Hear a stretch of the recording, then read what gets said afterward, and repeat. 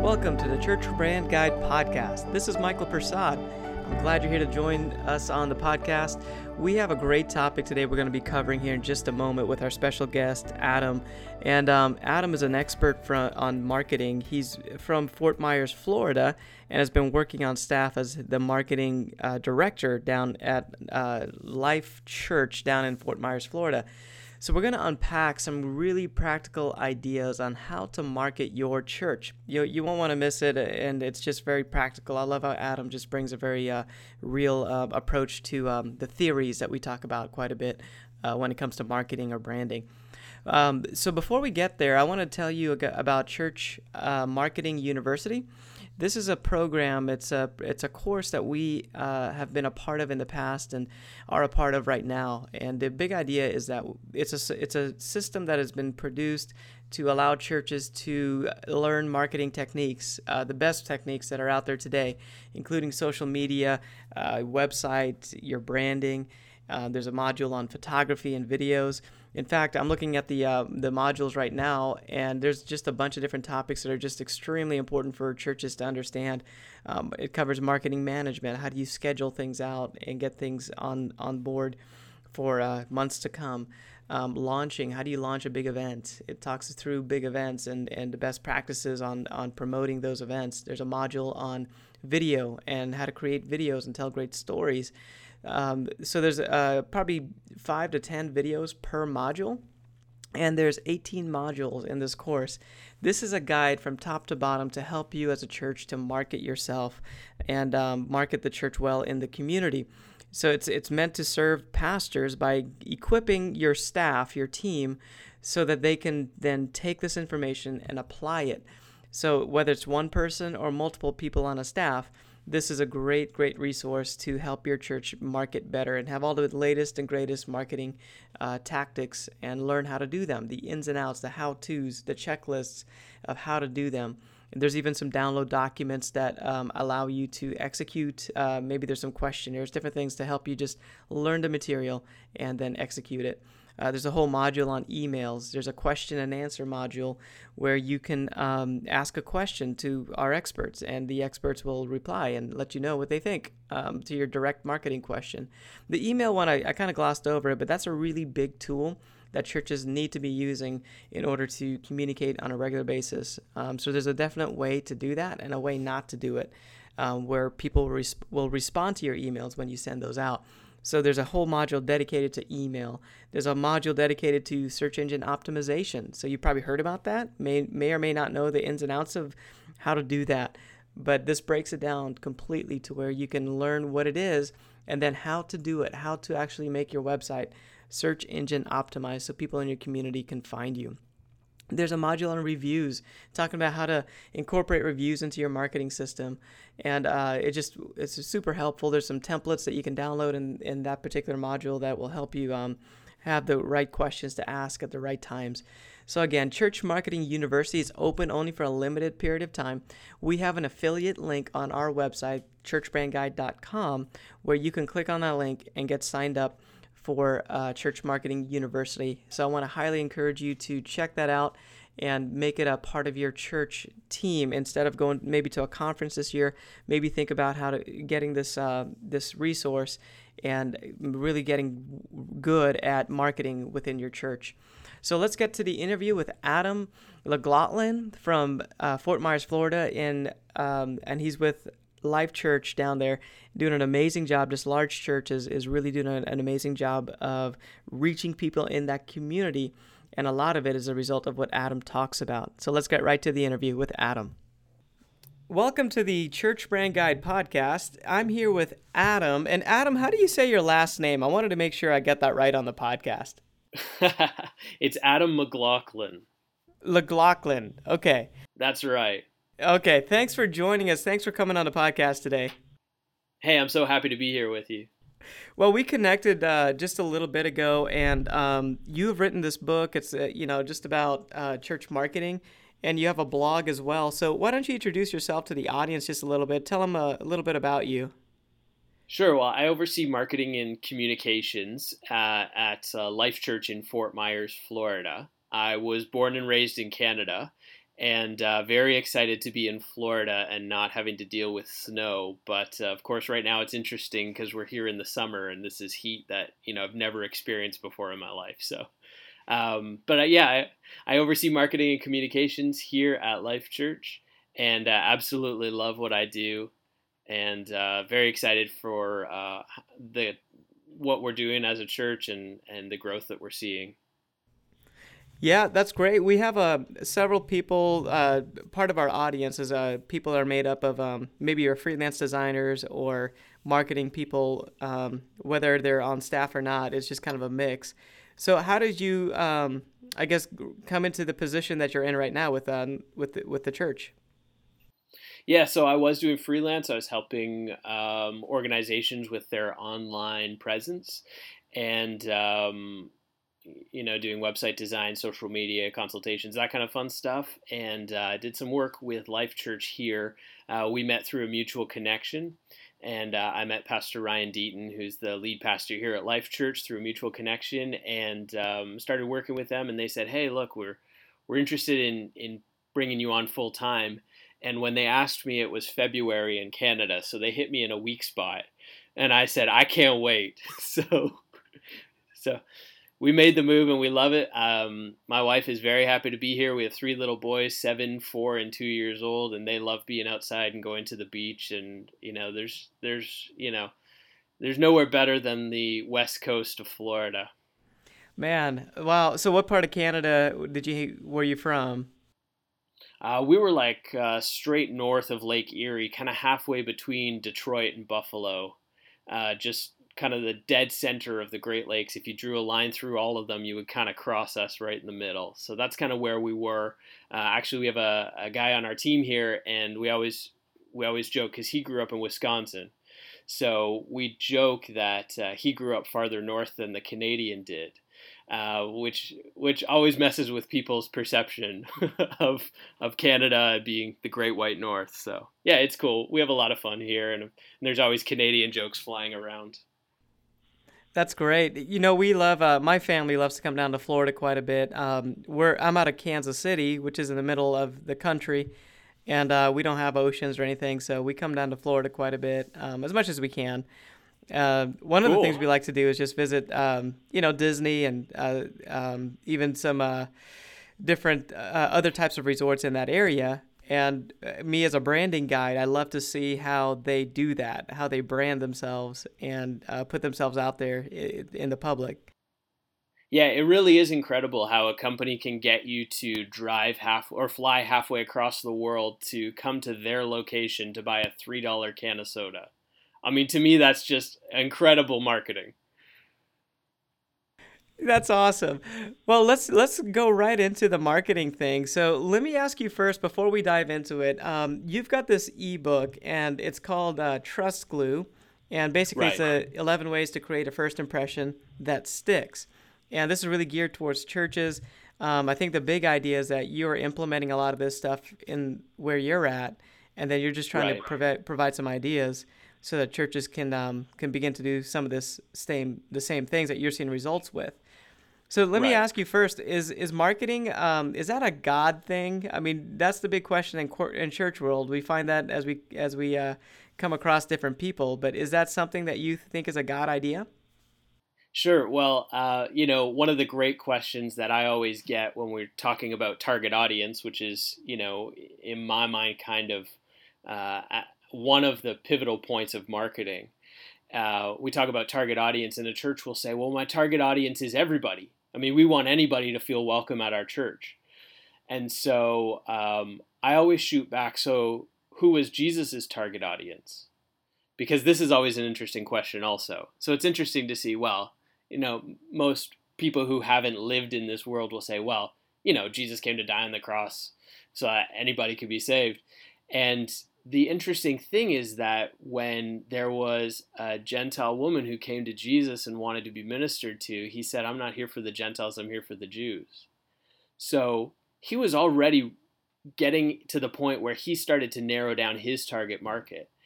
And he also talked a lot about children. So he said, let the little children come to me. So I might say that Jesus had a target audience that included you know, converting the Jews and maybe a focus on children. Now, you know, don't take this out of theological perspective, because I really do believe that, you know, there's an opportunity for everybody to encounter God and get to know Jesus. And, but I think he understood if he made an impact on the Jews, if he made an impact on the nation of Israel, then they would go. That's why when he left, he said, go into all the world, you know, to the Jews and the Gentiles, to the corners of the earth. And so he knew who he was to reach in order to create a team of people who would then reach the other demographics. So I would say, right from a biblical perspective in Jesus's life, he was clear about how he was going to reach his target audience and who his target audience was. And that's kind of the core of marketing. Man, that's really good. That target audience is a big idea that churches, if they understand it, it's such a powerful thing, because you become really attractive to the people that you're good at reaching. And the reality is that that's attractive to a lot of other people outside of maybe your target audience. So I think it's one of those things that's just a really big idea for churches to get their heads wrapped around.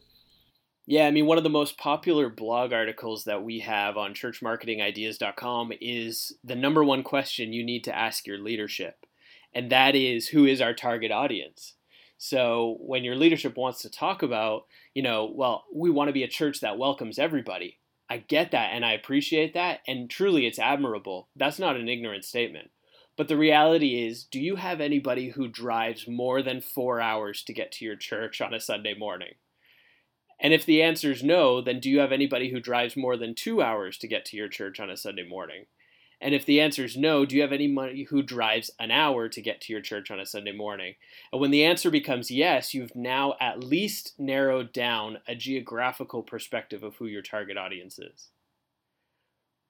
So let's not put up, you know, we're in Fort Myers, we're not going to buy a billboard in Seattle. There's really no reason to do that. You know, and so now if you plant that seed in your leadership's perspective, you know, okay, yeah, you're right. We're not geographically called to reach people who are more than a 5-hour drive away from us. So what else could we narrow down?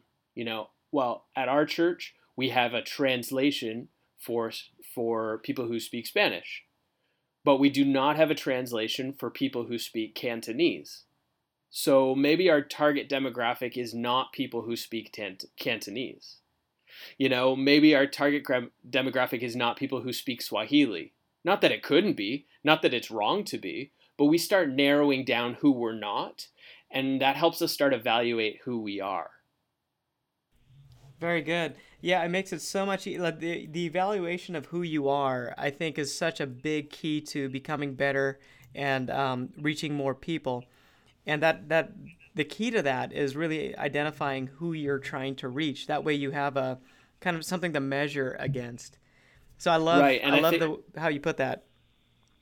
Yeah, and I think one of the things that often gets confused with target demographics is there's really two ways to establish who you want your target demographic to be.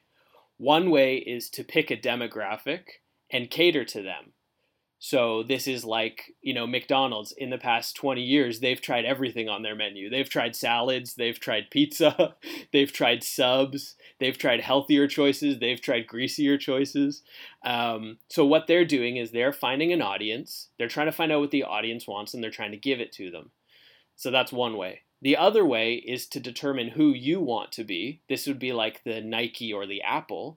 And then let the audience decide if what you want to be resonates with them. So Nike is not walking around saying, you know, if we made a winter boot, I bet we could sell a lot more boots in Canada. No, they're saying, here's what we make. If you want to wear running shoes in Canada in January, go for it, right? So not one is right or wrong, but it is part of the conversation that often gets confused. You know, which one of these things are we? Are we finding a demographic and reaching them?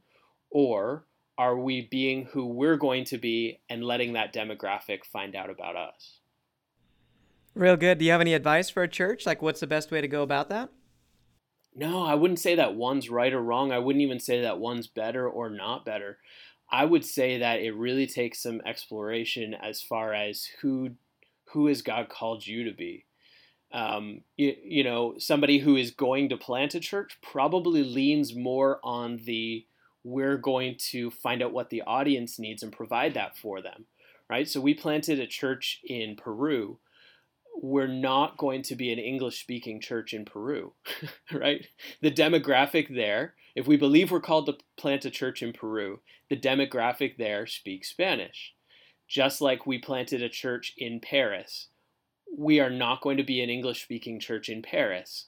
We recognize that the demographic there speaks French. So we need to provide them a service in French. So that is a perspective.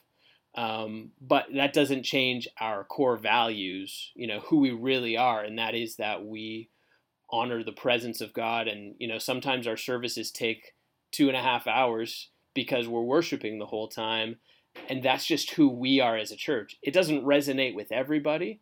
Lots of people like to know when church starts and like to know when church finishes. And I get that there are churches that reach them in a really effective way. Not one right or wrong. It's just evaluating who you believe God wants you to be. Really good. We work with churches to design logos. That's kind of the tipping point of any good brand. So one of the first questions that we ask is along the same lines of what you're talking about. Do you want to represent who you are to them, or do you want to reach them where they are? And really, that there's not a right or wrong answer. We've seen it done effectively both ways, and you just may lean a little bit one way or the other, and then that might even change over time as a church. Right. Yeah, absolutely. So tell me, you've got a great definition, actually three definitions in your book. Can you just go through that with us about what branding is, what marketing is, and what advertising is? I think we get that mixed up quite a bit. Yeah, for sure. And this is kind of what started the whole contemplation about the concept of Trust Glue is how we define branding, marketing, and advertising. So, I'm not saying this is universally true. I'm saying when we use these three terms, we're talking about three different things. And so branding is your core values. It's what you've discovered God wants you to be. It's your way of being God's expression on the earth, your church's way of being unique to your church. So often these come across as core values. So I would say that's the core of your branding. And then from there, marketing is how do you live out your branding? So if your branding is that we are interested in being the friendliest church, then maybe your marketing is that somebody opens the door when somebody walks in. When a visitor walks in, somebody greets new visitors, you have a reception for new visitors, somebody makes a follow-up call for new visitors, all the things that would give a clear indication that you want to be the friendliest church. For Life Church, we focus on our core value is the presence of God. So as I said, an example for us is that sometimes our entire service is worship, and sometimes service is, we aim for between an hour and 40 and 2 hours. But sometimes it goes longer than that. I mean, the reality is that we're willing to take whatever time the people need to express themselves in worship. That's our core value. Whereas somebody who has a core value of being a professional church may always have a start time and always have an end time, and they attract a demographic who is interested in knowing exactly what time we start church and exactly what time we end church. So that's your marketing, how you live out your branding, how you live out your core values. And then advertising is simply externally letting people know what to anticipate when they come to your church, how to anticipate your marketing. So for instance, if your marketing is that if your branding is that we're the friendliest church, then your marketing could be that the first Sunday of the month, you have a potluck after church where everybody builds relationships with each other, and your advertising could be inviting people to the potluck. So that's how we choose to define those three terms. Yeah, really good. And I think it's very good that churches understand the differences between the three, so that you can begin to Right. focus on each of those things individually. So your book, it's called Trust Glue. Can you tell us the big idea behind why you wrote the book? Yeah, so Trust Glue is basically consistency builds trust. So if your branding and your marketing and your advertising all line up, then when somebody comes in, they see those things and they trust you. Okay, so for instance, McDonald's wants to have the cheapest burger on the market. Their marketing is that on their menu they have a 99-cent burger. And when you walk into McDonald's, you can buy a 99-cent burger. It tastes like a burger, but it also tastes cheap. And you got exactly what you were expecting. So that's how McDonald's builds trust. Coca-Cola builds trust by having the same recipe for their product for decades, except for that little fiasco in the 80s where they tried to change Coke and now have gone back to Coke Classic. If you're not sure what that means, just check it out. It's a story worth reading.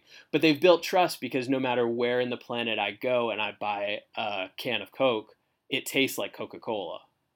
So trust is the glue that gives people confidence that what you say you're going to do or who you say you're going to be is actually who you really are. And, we've been working on this trust glue concept over the last year. We've seen a 23% increase in attendance, a 30% increase in giving. We're about to renovate our building. We have a gymnasium on the one end of our building. We're about to renovate our building to put in a new auditorium that's going to hold 40% more seats than what we currently have. And I believe it boils down to us being really clear about what is our branding, how do we live that out in our marketing, and clearly letting people know that through our advertising. That builds the trust glue that people want to stick around with. So in your book, I guess Yeah, what I'm trying to get at is that you're talking about like signage, bulletins, different things like that. Can you unpack some of it for us? yeah, for sure. Well, I mean, I've outlined 11 ways in our Trust Glue ebook, and it's free, by the way. So I'm sure your audience will click the link in the show notes and be able to download it. One of the biggest ways that I find that people destroy the opportunity for Trust Glue is on their website and their social media. And the reason is because if somebody walks into your worship service, they get an idea right away about who you are and the kind of style of church you are and what your values are, and that's good. But the reality is most people are checking out your website and your social media before they even come to the church. And thanks to stock photo libraries, you can really represent your church however you'd like to on your website, whether that's accurately or not. And so I use this example in the book of a church website that has photos of young families that are stock photos. And also, one time their building got rented out and they had a worship concert there. So they used that video and put it on their website. But in real life, their church demographic is an older demographic who likes to sing lots of hymns and has really no correlation to the video that's on their website. So they're hurting themselves in two ways. The first way they're hurting themselves is that you could have a younger audience who sees the website, sees pictures of people they feel like they identify with, listens to a video of worship that they feel they would enjoy, and they show up to church and the experience is nothing like it. So you've lost that person's trust. You completely misrepresented yourself with your website. The flip side could be you have an older couple who just moved into town. Maybe they moved to, well, in Florida, they moved to retire. Or maybe somewhere else they moved in order to be next to their grandkids or whatever the case might be. And now they look at the website. Well, they might be looking for the church that focuses on singing hymns. They might be looking for a church with an older demographic that is going to enjoy the same activities they enjoy. But they see your website with young couples with children.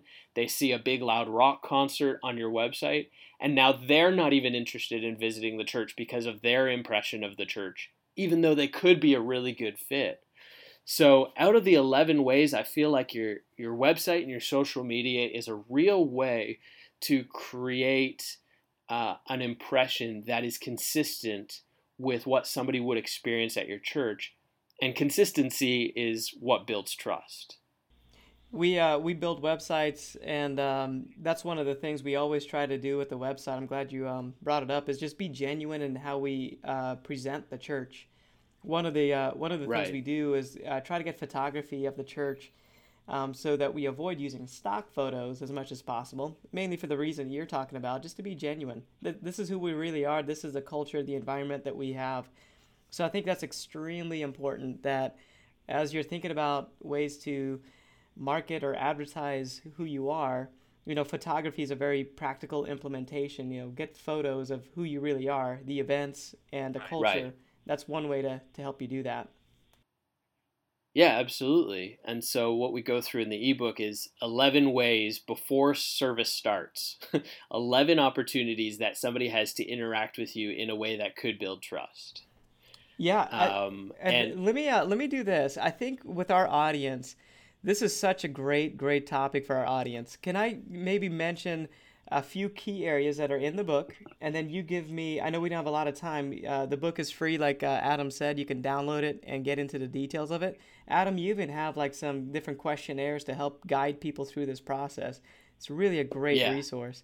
But I'll just mention cool. like one thing, and maybe you give me a key idea of what you would like to say about this one area. So like Okay, let's cool. let's let's talk about signage. What's the one big idea you want people to understand about that? Oh, signage gives an instant impression of what style of church you are. The color of your font, the style of your font, whether or not people when they walk through the front door can find their way around. Most people before service starts are at least some of the time going to use your restroom or they're going to drop their kids off. I mean, these are things that happen just before church starts. So if you don't have signage and somebody's wandering around, it means they missed the first few minutes of service. It means that they're confused. I mean, you could be, you know, you could be driving this person away and they've barely walked through the door. They're just looking for the restroom. So I think signage is a big factor. Just even having it, okay, that would be baseline. Is yes, we have it. That would be like minimum standard. An elevated standard would be, it's got our logo. All the colors are consistent around the building, and it's easy to find your way around. I would say that signage is, well, it's definitely one of the first things that people would or wouldn't notice. That's really good. I think it just says that you're welcoming visitors, to let people know where the bathrooms are. There's a book called Made to Stick, and they talk about the curse of knowledge. The authors talk about that. How when you really know something well, it's really hard for you to kind of back up and tell somebody else about it. Sometimes Right. when you're part of a church and have been part of a church for a long time, you forget what it's like to be new. So I think signage is just a Right. really key component to saying, hey, we welcome new people to our church. Right. Exactly. We recognize that this could be your first time. And let's talk about bulletins or just printed materials. But bulletins are kind of a big idea. First of all, should a church have a bulletin? Do you have an answer? I don't have a should answer. I would say that I try to stay away from building piles of should. So, what we try to do is help that church discover what's best for them. And, there are some churches whose communication strategy would tank if they decided not to have a bulletin. And there are other churches who could save lots of volunteer hours, they could save paper, and they could save time in their communication team if they got rid of their bulletin. So I don't have a should answer, a should or shouldn't answer on that one. I think it's discovering what could be. So what could happen if we change to a smaller bulletin? What could happen if we change to a larger bulletin? What could happen if we gave more information in our bulletin or less information and pointed everybody to the website? So I think a could conversation is really important when we're talking about what impression does that leave. Again, I would say that the style of your bulletin needs to reflect the style of your church, and I would also say that your core values, even if they're not listed on your bulletin, could be really evident. So if one of your core values is missions, then maybe every week in your bulletin you have a different mission that you support highlighted. If one of your core values is the scripture, then every week in your bulletin you might list the scriptures that pastor is going to use in his message. or you might list a scripture of the week, or you might list a Bible reading guide that everybody in the church is going to read Monday, Tuesday, Wednesday, Thursday, Friday. So I think your bulletin is an opportunity to drive home those values. Real good. We found that bulletins are kind of across the board in the different churches that we come across. Some people, that bulletin is a big part, like you're saying, of who they are. They might have notes on it, and they encourage, take notes, or it's the big main communication thing that they use. Other churches, they might do video announcements and then just rely on social media and the website to kind of take it from there. So yeah, Right. I agree with you. We haven't found a really good definite yes or no on bulletins, but it's whatever fits your culture, like you're saying, knowing your brand and figuring out how to work with that. That was actually Right. the question. I sent out an email earlier in the week, and we got that question a couple times about bulletins. Should it be part of a church or not? So thanks for addressing that. The other thing, maybe just talk about decor in your facilities. Sure. So this one's interesting because different people have similar styles. So if you happen to hire the same person who did the hospital, even though your decor might be nice and it could be an accurate representation of your church, if somebody walks into your church and goes, I kind of feel like I'm in a hospital, that could be a negative thing. So, you want to evaluate, what does the decor say, not only about who we are, but what kind of connections are people making in their mind when they see this style of decor? From a really practical standpoint, what if you could have arrows in your foyer that point to the different missionaries around the world? So if you have a missionary who's straight east 280 miles, you might have an arrow pointing straight east, and it says that missionary's name in 280 miles. I mean, if your value is scriptures, you might have scripture art in wall decals in your entranceway. If your value is prayer or prayer requests or testimonies, then maybe those are on rotating screens throughout your building. So what I'm getting at in all these areas is, how do we give people the impression that we really truly believe our values and this is how we live them out? Yeah, environment is such a big canvas that can be used to communicate vision. I'm glad Yeah. you address that. That's really good. What about restrooms? Talk about restrooms for a second. You have a little section in your book about restrooms. Yeah, I do have a very little section in the book about restrooms. It's awkward, but make sure they're clean. Make sure that the smell is appropriate. Check out how they're decorated. Make sure the ventilation is proper. Almost almost everybody who might be looking to kill some time before service starts. Okay, they came to service 10 minutes early because they're a visitor, and they're sitting in their seat awkwardly.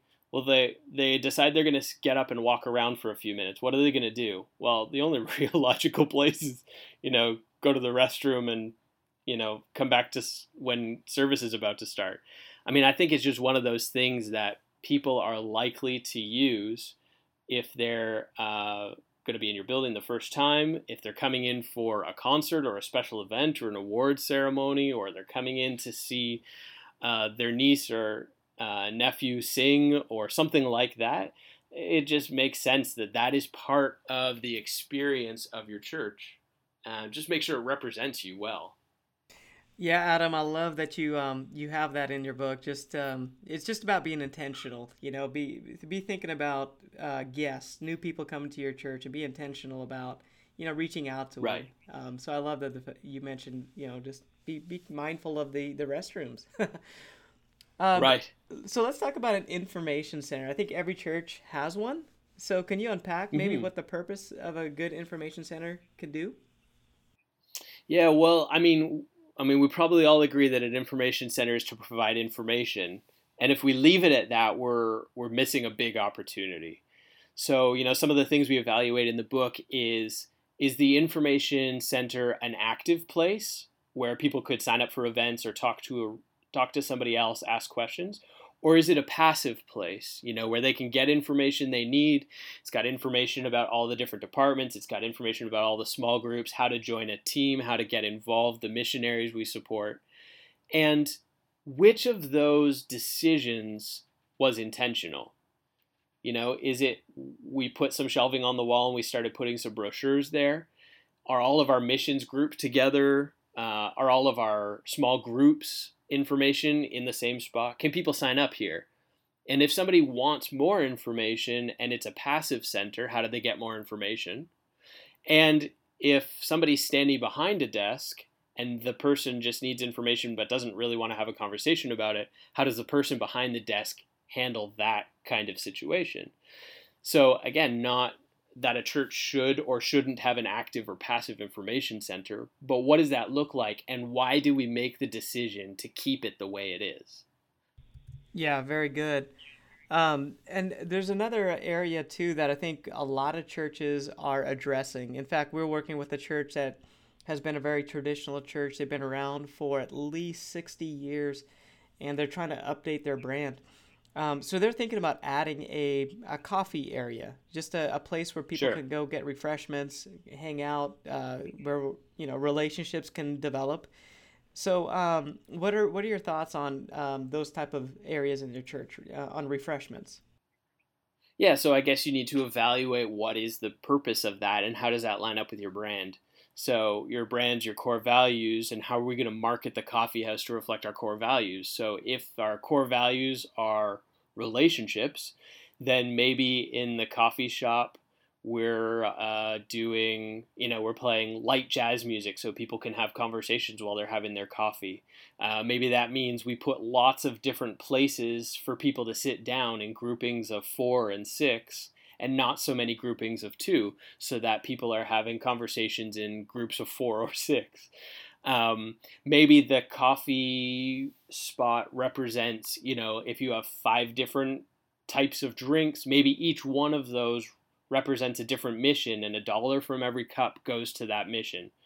So if you drink X number of, dark roast coffees, we know that $1 from each of those is going to one missionary to support whatever's going on.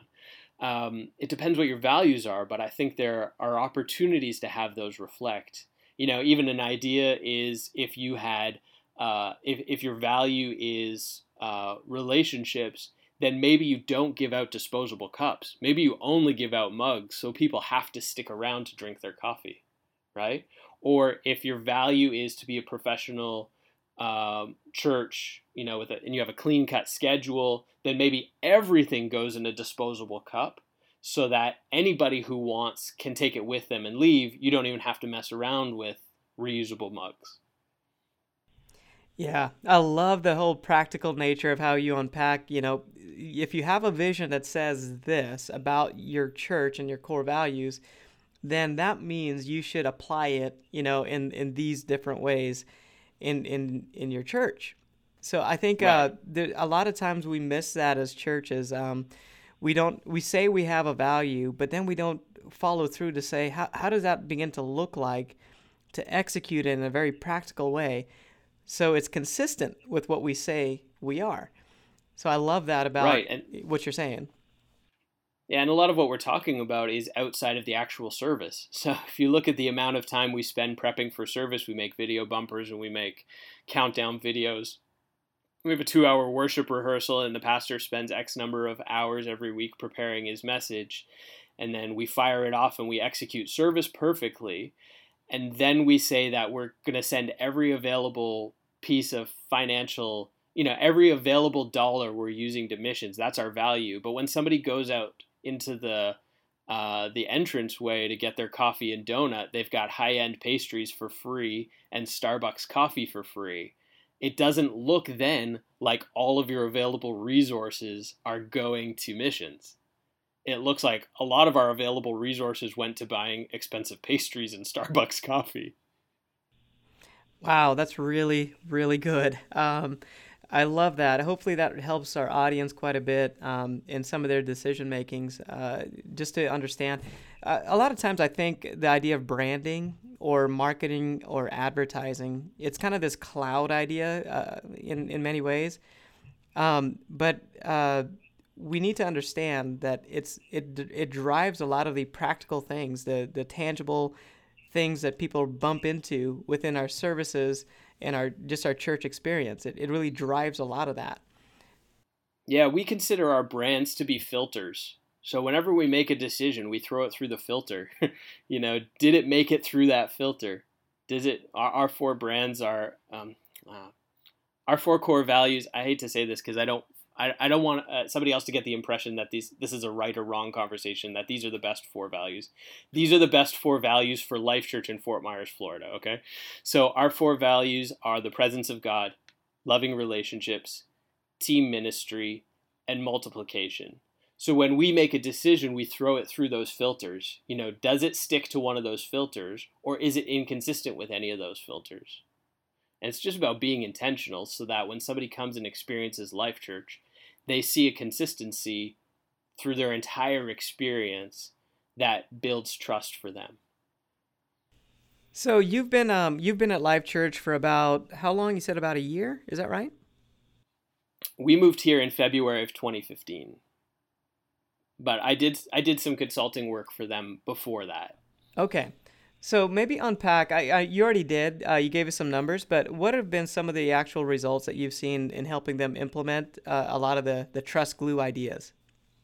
Sure. Well, in the last, I'll give you some numbers, and then we can talk more about the specifics of how we made those happen. In the last 12 months, we've seen a 23% attendance growth, and we've also seen about a 30% increase in giving. And a lot of that has to do with how we consistently talk about our four core values of the presence of God, loving relationships, team ministry, and multiplication. Some of the hands-on practical things that I've implemented since I got here, which I think contribute to those factors, is we make sure that our values are a really consistent part of our conversation. So whether that's at a staff meeting, whether that's at, our kids' life team gets together and has a meeting, whether that's the ushers praying before service, we're always talking about our four core values so that those filters are always front and center when somebody's about to make a decision. We know that that's how we make a decision, is based on our core values, how we're going to live this out. And then some practical things that we've been doing is we've been, sending out a weekly email newsletter. That wasn't happening before I got here. And in that newsletter, we talk about what's coming up at Life Church. We talk about opportunities to sign up, but we do also like to highlight something that reflects our values. So we will highlight a testimony that reflects our values of loving relationships with the presence of God. Somebody got healed of such and such. We'll put that in our email newsletter, obviously with that person's permission. Or we'll put a positive report from one of our missionaries that is reaching people in Paris or Peru or Ukraine or Poland.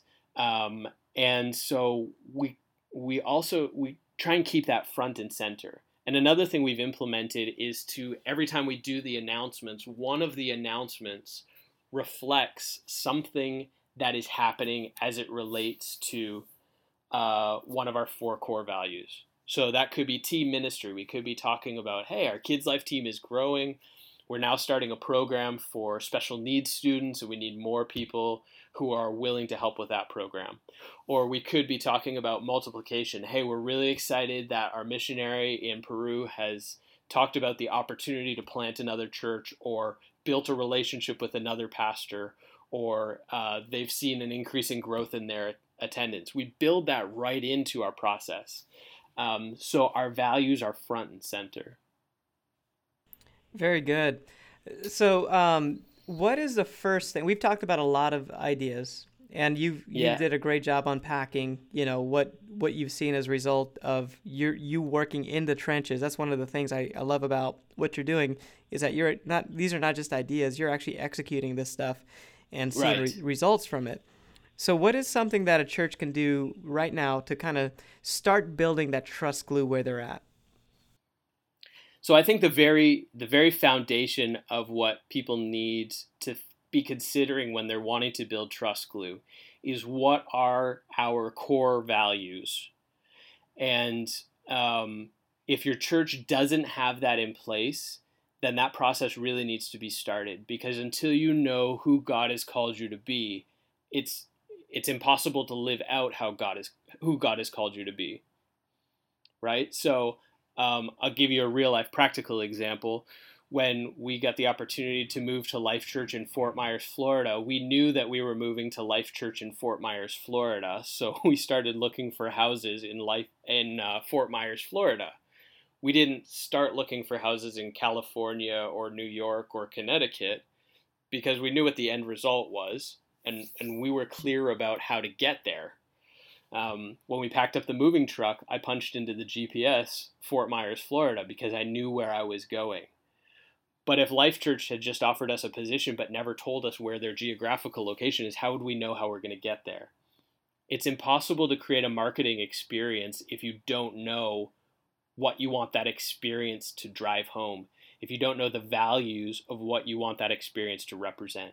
So I would say the very baseline conversation needs to be, what are your church's core values? And part of that conversation is going to be determining which one of those values is your primary value.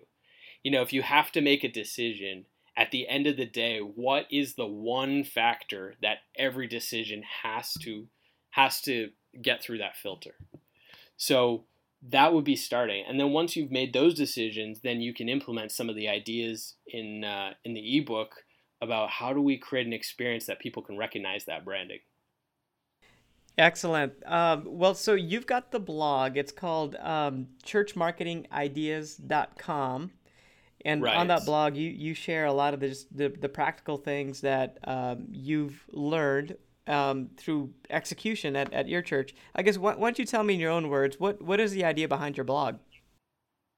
Well, the idea behind the blog is really to create an opportunity for other people who are going through the same conversations as I'm going through to make some decisions quicker than I was able to make them. So, if it took me 3 weeks to figure out, what is the real purpose of our parking lot team? Well, you can find that on the blog in 3 minutes. So my hope is to be able to create a resource that speeds up the next person's process. I'm not trying to be smarter than everybody else, is definitely not the case. I'm not trying to say, here's what I know that you don't know. What I'm saying is we all are going to have to cross this bridge. I spent this amount of time crossing it. Here's the information I learned. Use that as a starting point. Let me push you forward. Let me push the body of Christ forward through individual churches, really realizing who God's called them to be and finding ways to live that out to impact people. Well, thanks again, Adam, for your time, for coming on the podcast. And we'll catch up with you here in a little while, but thanks for doing this podcast with us and spend some time with the audience. Sounds good. Thank you very much for having me. You can connect with Adam on his website at churchmarketingideas.com. The book is also available there. It's called Trust Glue. You can also get it on our blog, churchbrandguide.com. You can get a link to it on this episode. This is episode 26. So if you want to go there and get the book, there's a link right there you can click on, as well as the show notes from today's episode. So I want to encourage you to check out the show notes if that's something that you find helpful. Hopefully that's a resource you can use and always go back to on churchbrandguide.com. I'm really excited about Church Marketing University. This is a way for you to have a marketing coach for your church. Most of the university is made up of videos that are very in-depth and in detail with download documents that you can have to help you out. But there's also a question and answer section where you can ask specific questions that you have for your church and get replies.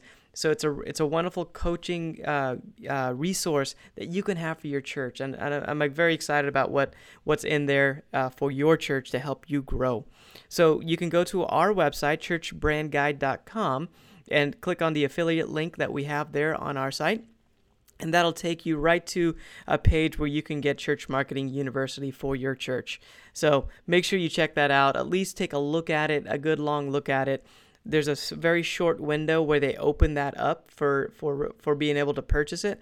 So right now is the time to do it, or else in a few days that window is going to close and you won't be able to get it for quite some time.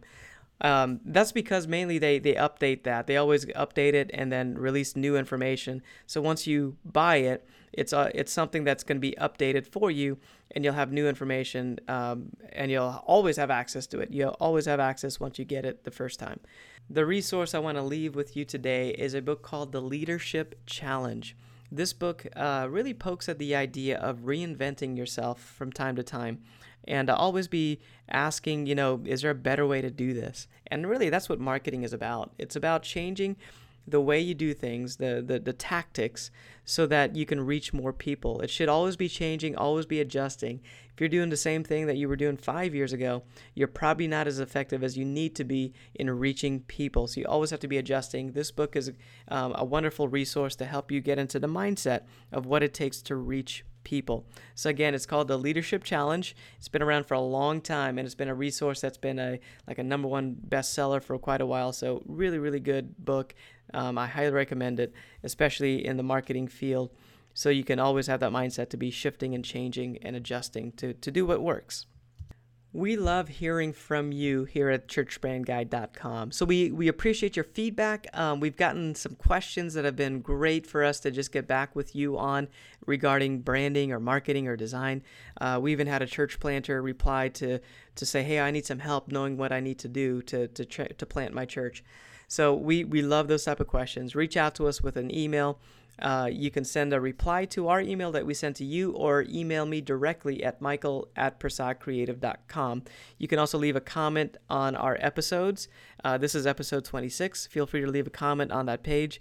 We'll get back with you, and we love hearing your replies, comments, and just wanted to get back with you and communicate with you on that. You can also see us on Facebook.